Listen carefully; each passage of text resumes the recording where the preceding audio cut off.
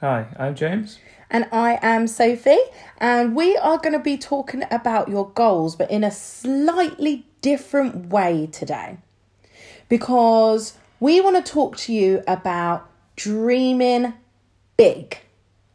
That might seem quite scary at first when you start doing something like this, and you might be thinking, well, what does that actually sort of involve? So let me explain that to you first of all. So the process for doing this, there's actually sort of no right and no wrong way.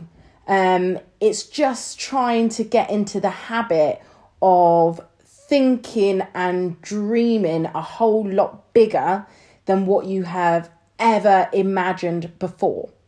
So one way of doing this when you've never ever done it before is just literally to get pen and paper and sit down and start writing. And you want to write about all the things you want. These can be how many people you want to see in the clinic, as an example, how much money you want to bring into the clinic, how much money you want to take home. It can literally be about anything. And it doesn't just have to be things to do with your business. It can be things to do with your personal life too. So when you're writing this down, as I said at first, it can seem a bit strange to be doing this, because what you want to be doing is when you're writing down these goals and you're dreaming big, the whole point is that you want to be writing down things which are really quite, I suppose, impossible to achieve. And that might seem really, really strange. Why am I going to be focusing on something which is never going to happen? But it needs to be things which, in an ideal world, you would like to happen. So I'll give you an example, because it was actually one of our mentors who taught us this way of dreaming big and doing dream big goals. And she is a coach, and she helps a whole wide range of business people to reach their business goals. And her one of her dream big goals was saying that she wants to be the female version of Tony Robbins. Now, if I put this into perspective, if I was to tell you this coach's name, you would have never have heard of her. And I don't mean that with any disrespect to her, but the reason I say that is because this goal of her being the female version of Tony Robbins, she's nowhere near that. It's something which in the real world is probably never ever gonna happen. And she knows that as well, so she doesn't mind me saying that to you. But this is what we mean when we say in these dream big goals.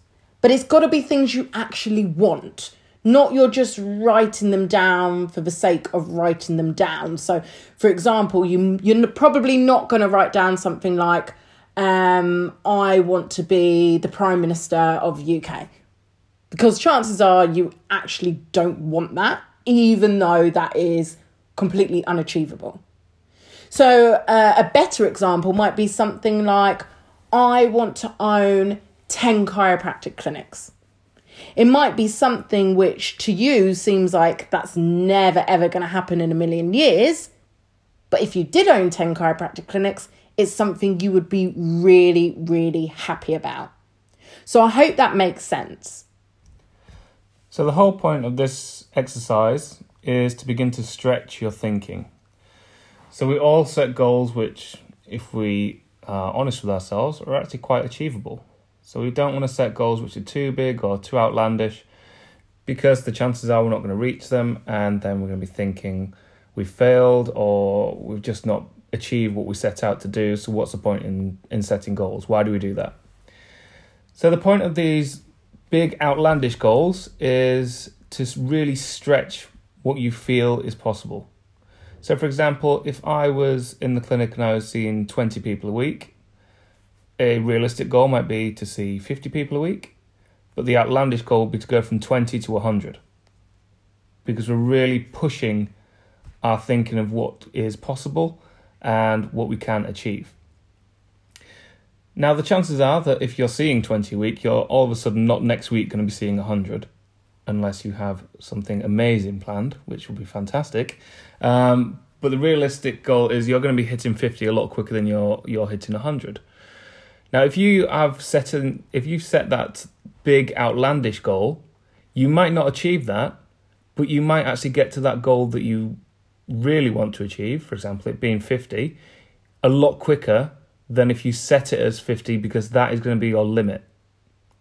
So that limiting factor of where the goal is we're going to work as hard as we can, and then as we get closer and closer to that, sort of subconsciously, we might begin to take our foot off the pedal a little bit, because we see that goal coming into sight and we're so close, and we just think, well, we've done everything so far, we're almost there, we can take it a little bit easier.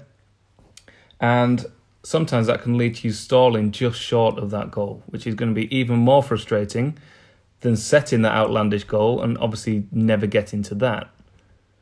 So the stretching of your thinking just means that we can work to make a bigger change and hit those smaller goals that we have a lot quicker than if we just set that as the ultimate goal.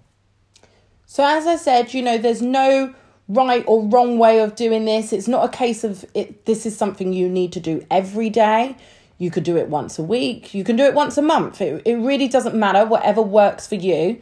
But if this is your very first time of setting huge goals and sort of expanding your way of thinking and stretching yourself, then it is good at the beginning to start to think about these things and write them down regularly. And what you will find is at the beginning, it is quite strange to do. And then once you get into a habit of doing it and really starting to visualize these things, within as quickly as a couple of weeks, you will then be stretching yourself even further before you've even reached the first dream big goal, if that makes sense. So, really work on it, because this will help you. And you need to visualize this, you need to write it down, you need to imagine these things happening. And also with this, it's just having a bit of fun. Because this isn't the same as when you set your normal goals, right? So have fun with it. Just dream and, imagine all the possibilities which are out there, because there are lots and lots of possibilities. But what we do is we hold ourselves back. So this is your opportunity really to just let go. So have fun with this. Make sure that you do start writing down some of these dream big goals. As always, it's great to talk to you. If you need us, please just reach out and we will talk to you soon.